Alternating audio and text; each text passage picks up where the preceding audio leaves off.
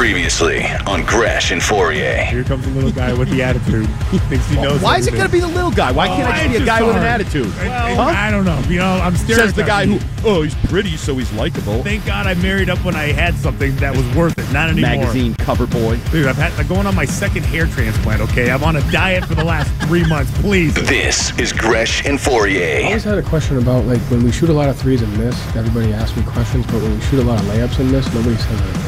How many layups we missed today? Like, I don't understand that. Like, just because you're closer to the basket doesn't mean it's easier to score. Oh, he's going 100. He's going all bunnies. You can't go all bunnies. And he missed the bunny. He missed the layup. Nobody's covering him either. Andy Gresh. Marcus Jones is in on offense for the New England Patriots, setting up in the slot left. They're going to toss it to him. Jones to Jones. Curls it upfield. And Jones down the sideline. He could go. Jones all the way. Touchdown. I'm always a defensive back. That's the first thing. But like I said before, anywhere, that's needed for the team, I'm definitely down for it. But I'm a defensive back first. Christian Fourier. I think that what Josh wants to do is Josh feels like, and maybe he's right, maybe he's wrong, time will tell.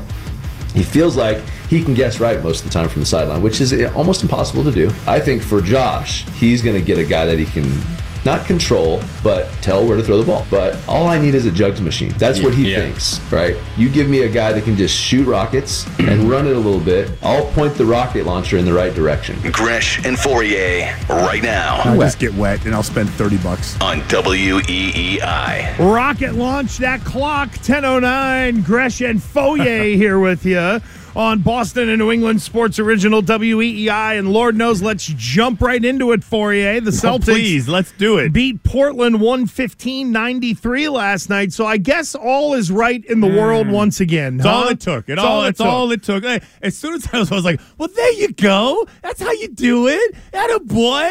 I feel like when I was like talking to my dog, when I was teaching my dog how to go to the bathroom in the woods, that I would like reward my dog with like a treat and like overpraise it. There you go. Good. That's the way you do it. Good. Here you go. It's like what you do with kids. The first steps they take. You're like, oh my God. Look how easy. Hey, you just put one foot in front of the other. Look at that. Good job. And then a year later, you're like, go sit down. Yeah, because they're roaming around all over the place. And grabbing everything off your coffee table. Well, in all seriousness, there was very little for the Celtics to worry about last night. They came out and had a very big third quarter, about a 20-point lead heading into the fourth, and then really both coaches, I don't want to say they sort of waved the white flags, but early heading into the fourth quarter, both coaches made the decision to rest their respective superstars.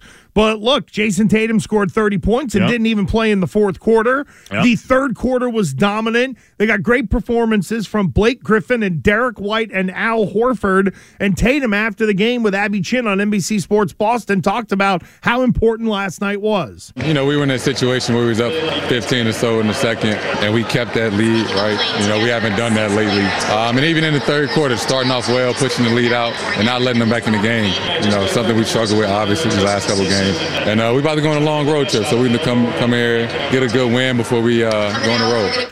Everybody, it seemed like, Fourier, listened to Malcolm Brogdon. And I thought yesterday we gave Brogdon his flowers for showing some veteran leadership. And clearly from the jump last night, this team looked different than they had in the prior three games. Would you call this a slump buster?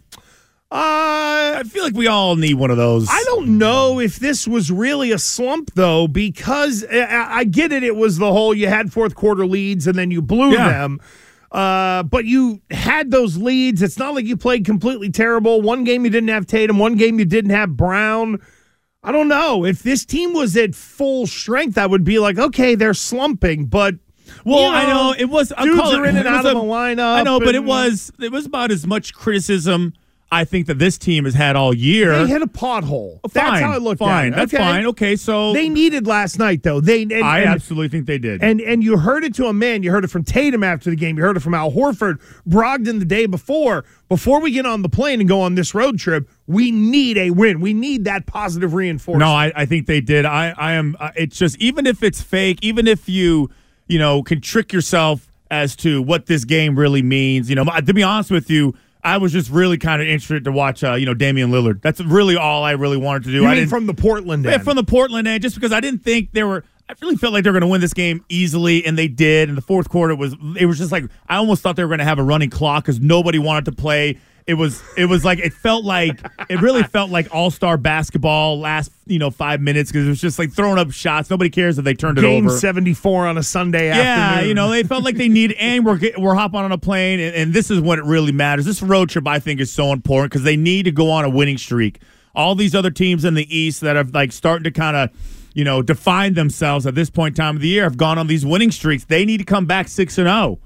I think at this, and then when they actually come back, it'll be a 7 games in a row. I think they win every single game. Wow! So and they come back and they play the Pacers on that Friday. Because I'll tell you what, a 6-0 road trip, even against teams that you're better than, is very difficult.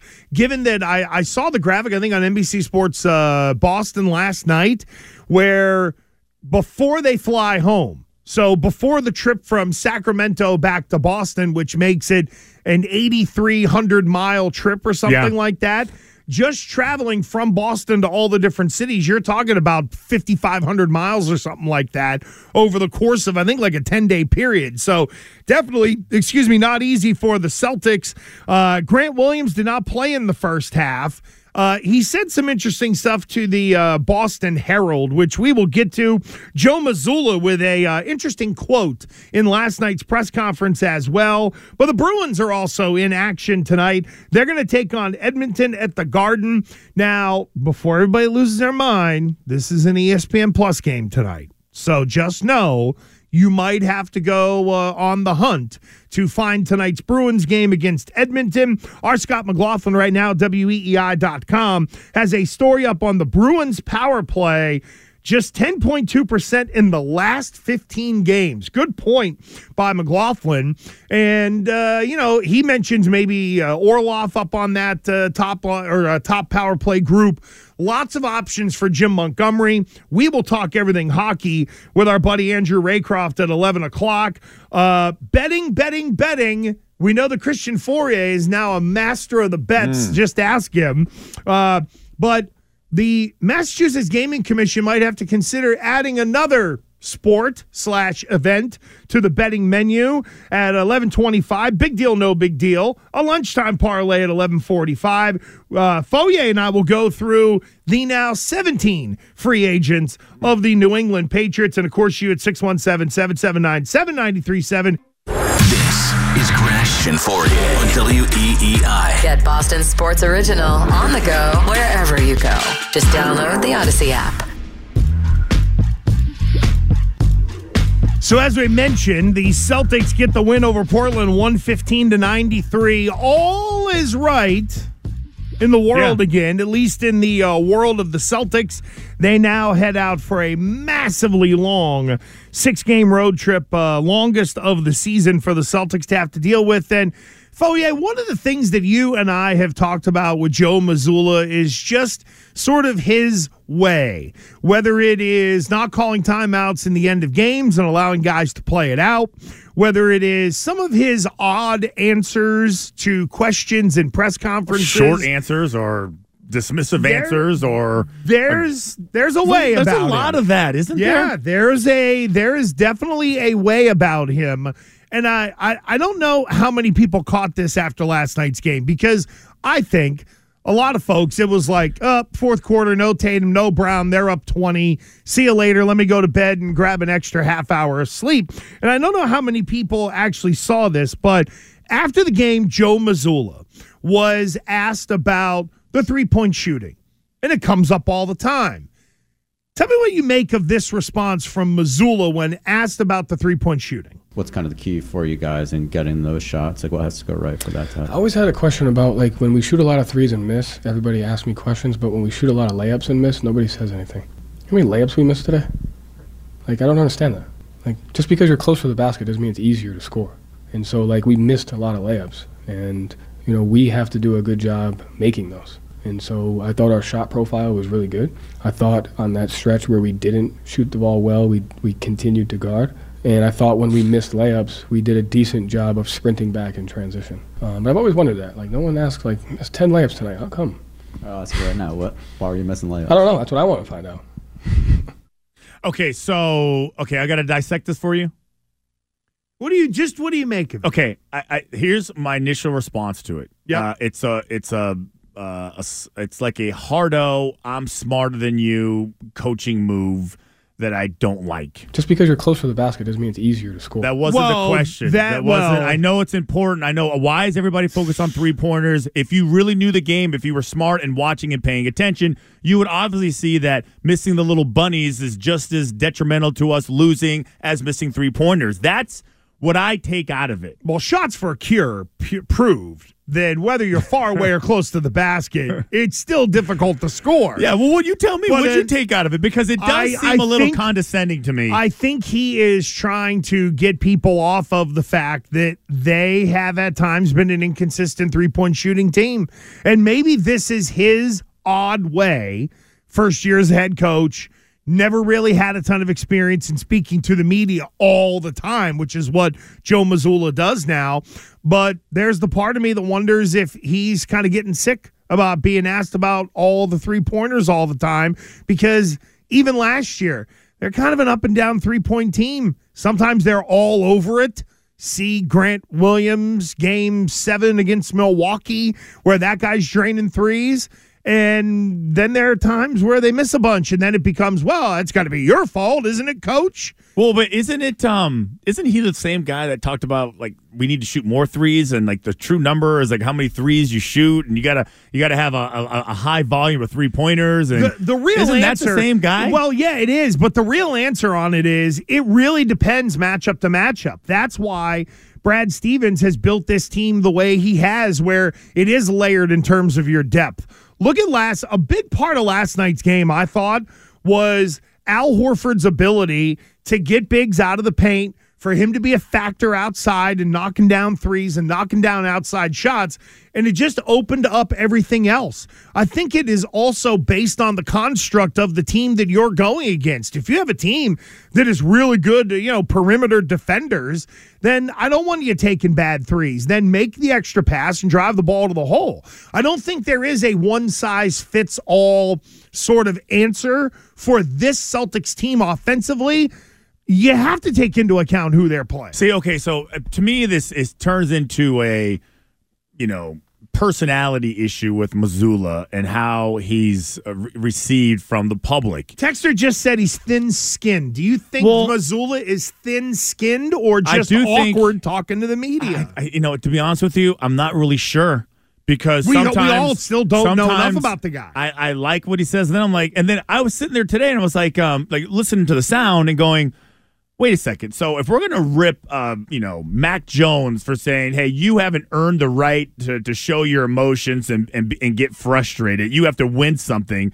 And we look at Bill, and he does whatever the hell he wants to do because he's won forever, and he's usually always right. But here comes Joe Mazzulla with his defensive, passive-aggressive, condescending mannerisms.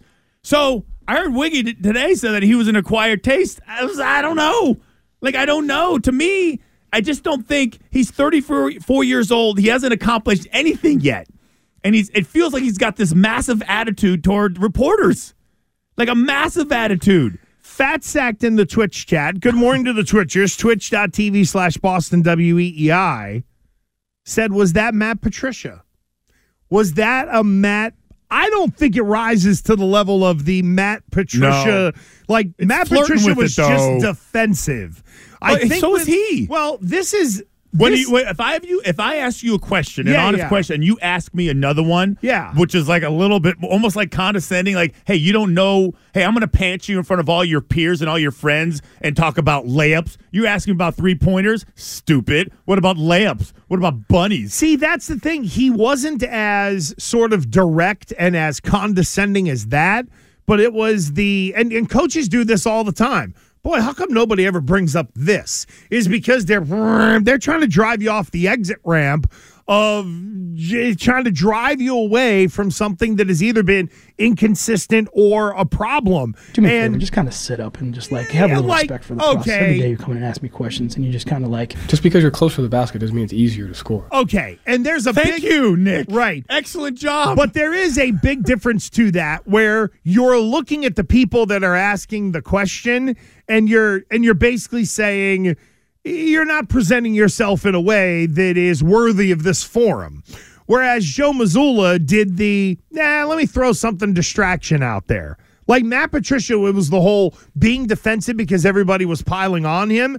In reality, we're not going to become comfortable with Joe Mazzulla's press conferences until we see what happens this postseason. Because if he goes to an NBA Finals, people aren't going to care. If they lose to Milwaukee, say, in the second round, people will then start to nitpick it a little bit. Yeah, and because I think most are like you in the, boy, I want to like this guy category, but he says some things that made me go, wait a minute, maybe I need to see more. I'm just not sure about his personality yet. That is just, and does it really matter what? No, but when you have to deal with this guy on a regular basis and when we're criticizing the team, and he is really the focal point of all the criticism now. Yeah. The target is squarely on your back. They took off the interim tag. You are now officially the head coach. No excuses. Ownership believes in you. Players listen to you. Okay, so when things don't go right and you don't make the right call, we got to check you on it. Mm-hmm. Like, it's sorry. So, I just sometimes I think he thinks he's like, this 30-year, NBA vet, who's had all these different experiences and he just doesn't have time for nonsense anymore. Like he's tired of it. He's Popovich, right? He's just tired of all of the nonsense. He doesn't want to play the game anymore. To me, he should be knee-deep in the game. But then again, we're watching on the Twitch chat here, and they're showing Joe Mazzulla, who's reacting like a player, greeting Jaylen Brown there's Robert Williams, right? Like, these guys seem to legitimately respond to Joe Mazzulla, whether we love everything about him or not. That's why.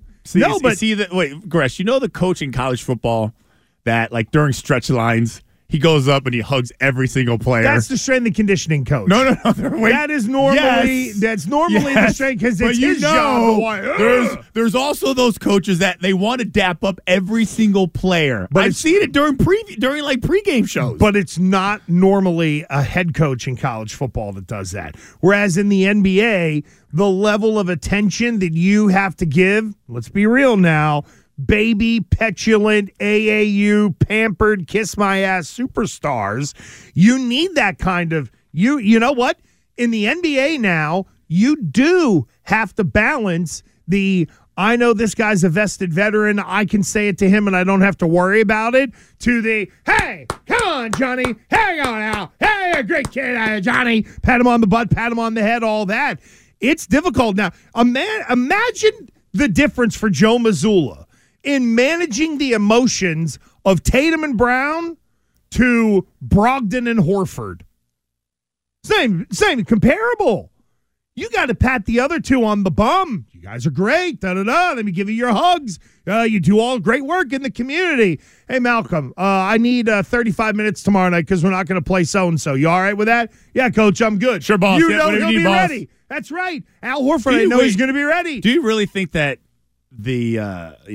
Tatum's ego needs to be managed still? Oh, yeah. Do we really think it needs to be managed still? I think when does it end? When does it end? Honestly, how many times do you have to tell him he's great? I think once there's an accolade and a championship ring, meaning like an MVP and a title ring, then maybe you can back off it a little bit. But no, I think right now, listen, Jason Tatum's been around forever. He's only 25 years old.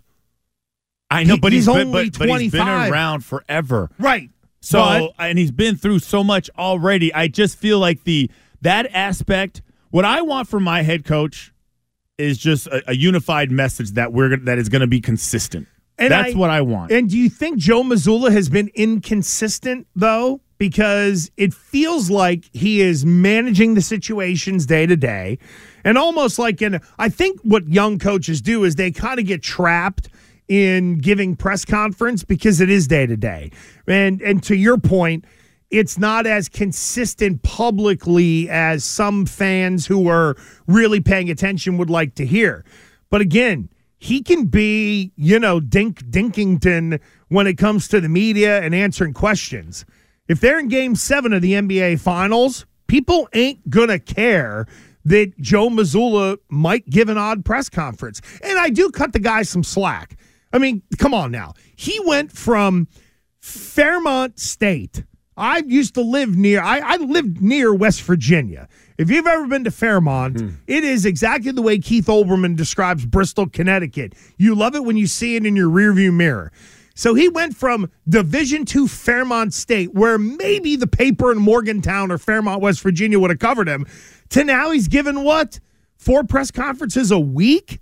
Talk about going from forget the slow speed lane. He went from riding a bicycle to being in the high speed lane in a Ferrari when it came to public speaking pretty much overnight. Yeah, and I will JB Bickerstaff, head coach of the Cleveland Cavaliers, had some comments regarding, somebody asked him about Joe Mazzulla, and obviously Bickerstaff has been in the league forever, got a job early, was an interim coach. His dad coached in the league. So he's been around the culture for a while. So he's been around a while, and he talked about that first year as a head coach. I think he was a head coach, I think, when he was 37. I'm going to call it 37. If I'm wrong, fine, but I'm going to call it 37, a little bit older than Joe Mazzulla. And he was just recounting just how stressful it was, how it's almost unthinkable, the position that he's in, and he was flirting with saying there's no way he succeeds. This is my opinion based on what he was saying. Interesting. Okay, and I was like, I did think that was interesting because here's a guy that was in it, that dealt with it. He talked about the stress of the job, the stress you put on yourself. I mean, now just imagine if you're in Oklahoma and then you're in that situation. San Antonio. Okay, that's one thing. Now you're in Boston.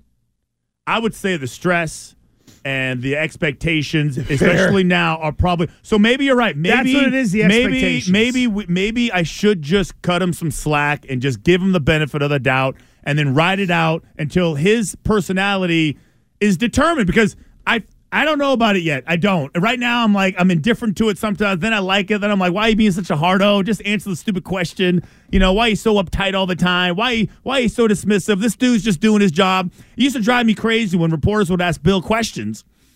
You know, and they're hardworking guys. You know, they're just trying to do a job. They're just trying to put food on the table for their family. And here he is being a jerk. Just being a total jerk. Just answer the question. I'm sorry, I don't have time for you. You're beneath me. That drove me nuts. So when I see coaches, even though I know it's a lot of freaking games and they don't want to do it, but I'm sorry, that's part of the job. You kind of have to do it. So I don't know. Maybe I'm being the hardo. Maybe. There definitely could be a little bit of that. I just think it's important to add context to the situation that Joe Mazzulla was thrown in. This was not a guy who played in the league for 10 years and then was an assistant for 5 or something like that. We forget that he's young too. And a texter said, what has Tatum done to make you think he has an unusually big ego? It isn't so much the LeBron-type ego. My comment on Mazzulla relative to the young guys are more reflective of, how do I want to say this, young America, and especially in the NBA, where these guys are anointed great right away. And you're saying to an 18 or a 19-year-old kid, here's all this thrown on you. And they're used to having their rear ends kissed. So I do think there is different kinds of coaching that goes on based on the age of the player, because it's just a part of the culture and how they've been brought up. Keith in the South End on Joe Mazzulla. Hi, Keith. Keith in the South End, the southernmost end of the state. What's up, Keith? Yeah. Hey, so I was listening to you guys go back and forth, and I just put myself in the coach's position. He was thrown into this, and he probably was just good at being an assistant, but now you're thrown into the front seat. You're like a baby thrown into the water. You're just trying to swim. And Boston media ain't, you guys slam them. I don't know if we slam them, South End. Yeah, I don't know if that's what we do. Yeah, first year, your team was at the front of the pack in the beginning of the year. No one was saying nothing. But then when they start to dip, now the heat starts to get turned up. And he's still a rookie.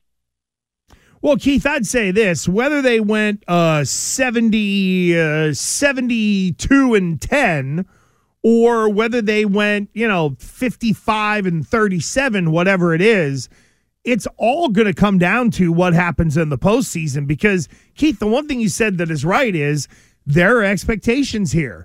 Yes, there are expectations from the fans on the coach that might be a little unfair, well, there are expectations on this team. And that's why, to me, Joe Mazzulla, Joe's going to be Joe. Like, I think we've learned through, 60-some-odd games, he's going to answer the questions the way he wants to. He's going to do it his way, and I'm sure there will be moments of reflection in terms of him as a head coach and how he can get better. But the record almost doesn't matter. Doesn't matter whether they're the number 1 or the number 2 seed. Aren't we all sitting here thinking, minimum, it's an Eastern Conference final? Minimum. One seed, 2 seed, yeah. Win 51 games, win 65. Hell, I don't care. Doesn't matter what the final number is. It's really that end result. And I do think people want to like Joe Mazzulla, but they're conflicted for many different reasons. And a part of it is you just got great players. You know, in the NBA, you normally shift the narrative to the great players, do you not? Much more than the coach, unless the coach is better than the players, and then, well, you probably got a problem as an organization. Well, anyway. Here's what I'll say: that as we tail towards the end of this segment, they've talked about being disconnected. They've talked about getting back in the flow of things. They've talked about so many different things over the last 7 days. Now they have this long 6-game road trip. By the time they come back, there can't be any question marks. Like, I'll give you, everybody wants a bump in the road. You have a bump in the road. Everybody has one. You have a big giant pothole. Okay, now you're digging yourself out of it. You had an easy win last night against a team that basically said, screw it, we're not even going to start. We're even trying the fourth quarter. Come back undefeated. I think they'll come back undefeated personally. I do. I'm actually put some money on it tomorrow. The first day of officially being able to gamble, I am putting money on them coming back winning every single game. Oh, here we go. Yeah. Call me the gambling guy. The GG. Call me GG. We call you the guy that hurt the parlay last night, but that's okay. We'll get to that a little bit later on. Oh, it isn't? What about the days when you screwed up the parlay? Wait, tell me when that's happened. A lot. Have you won every single time? I am 26-17-1. Inflated numbers. You know what that is? Numbers. It's called profitable. Those are inflated numbers. I see you at 11-15-1, and that was with help.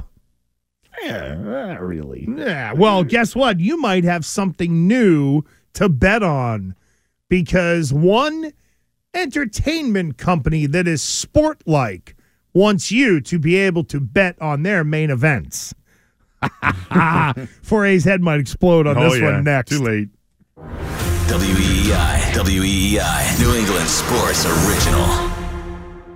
AUDACY. Type that into your app search, then download. Gresh and Fourier on WEEI. The WWE apparently is in talks with state gambling regulators to legalize betting on scripted matches.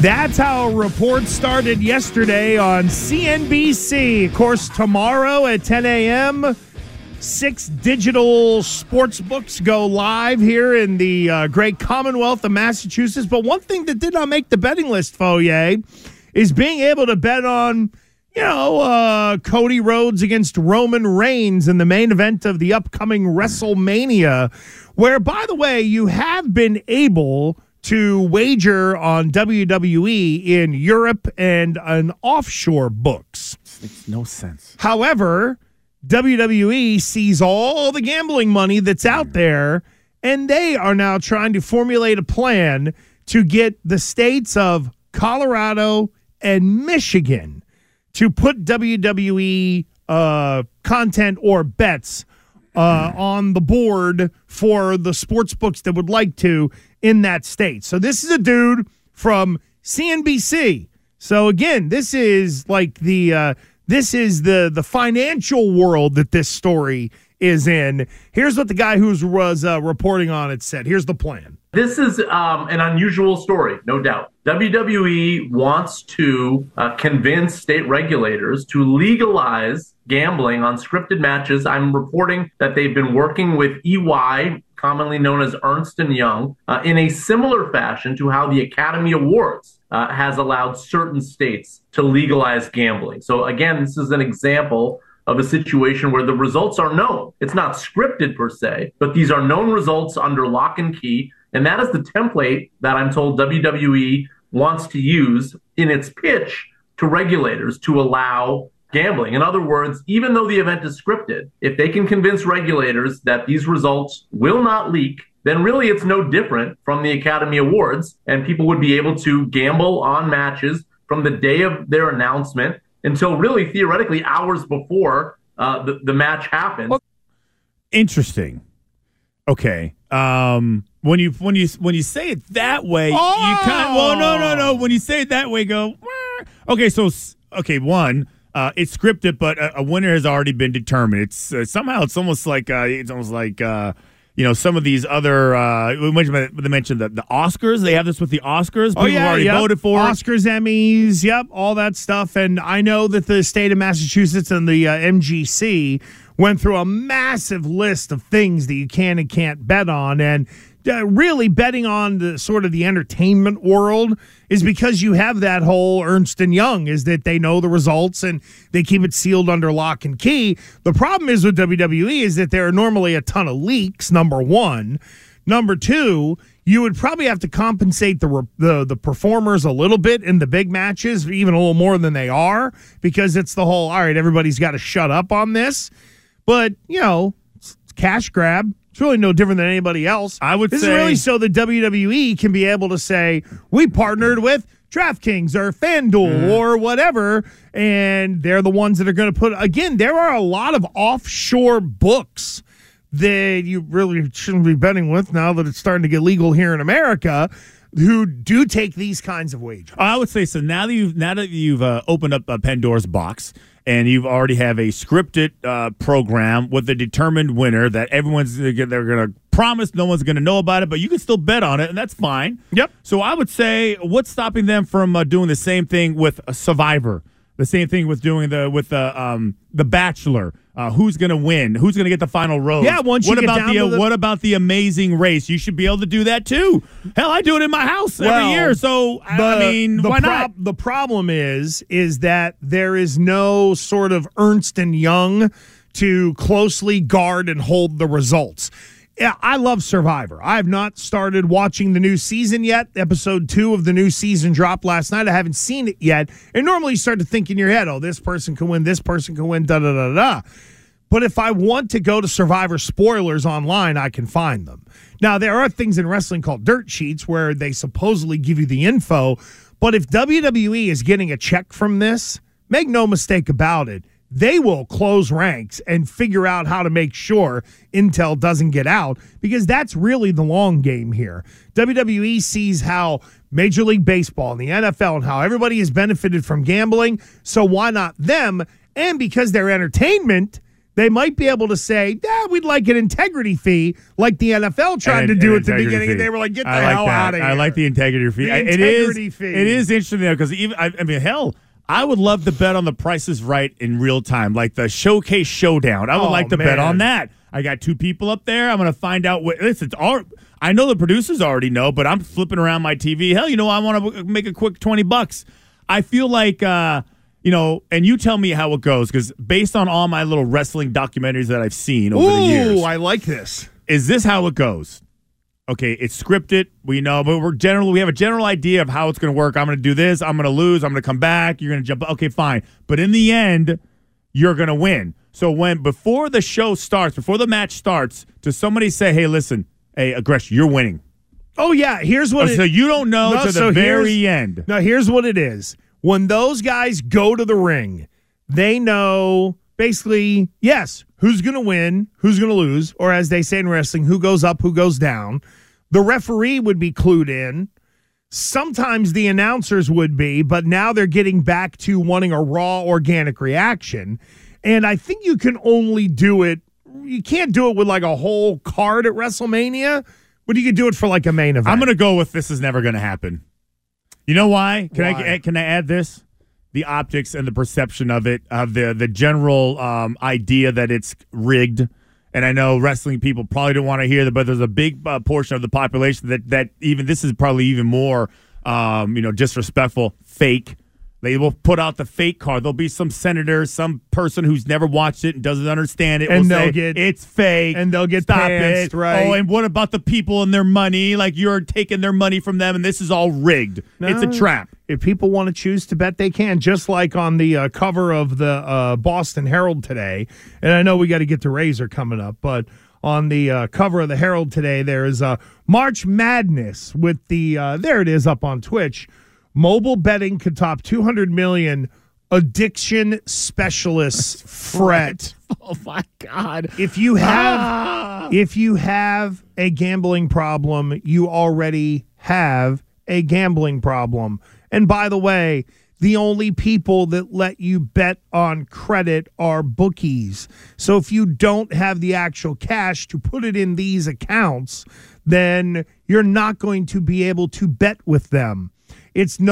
On Amazon, I can have somebody sitting on their couch spending $1,000 a day on a credit card because they're addicted of ordering a bunch of crap off Amazon. That's on credit. That's how you end up getting in trouble. With these sites, you're actually putting cash in.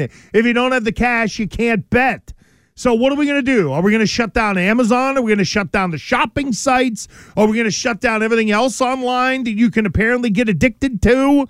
Or can we have a little clarity on the situation and not lose our freaking minds because, oh, my God, gambling could be coming to my backyard? Well, guess what? There's been 3 effing casinos in the state, 1 in Rhode Island and 2 in Connecticut that are pretty easy to get to. So shut up, freaking idiots.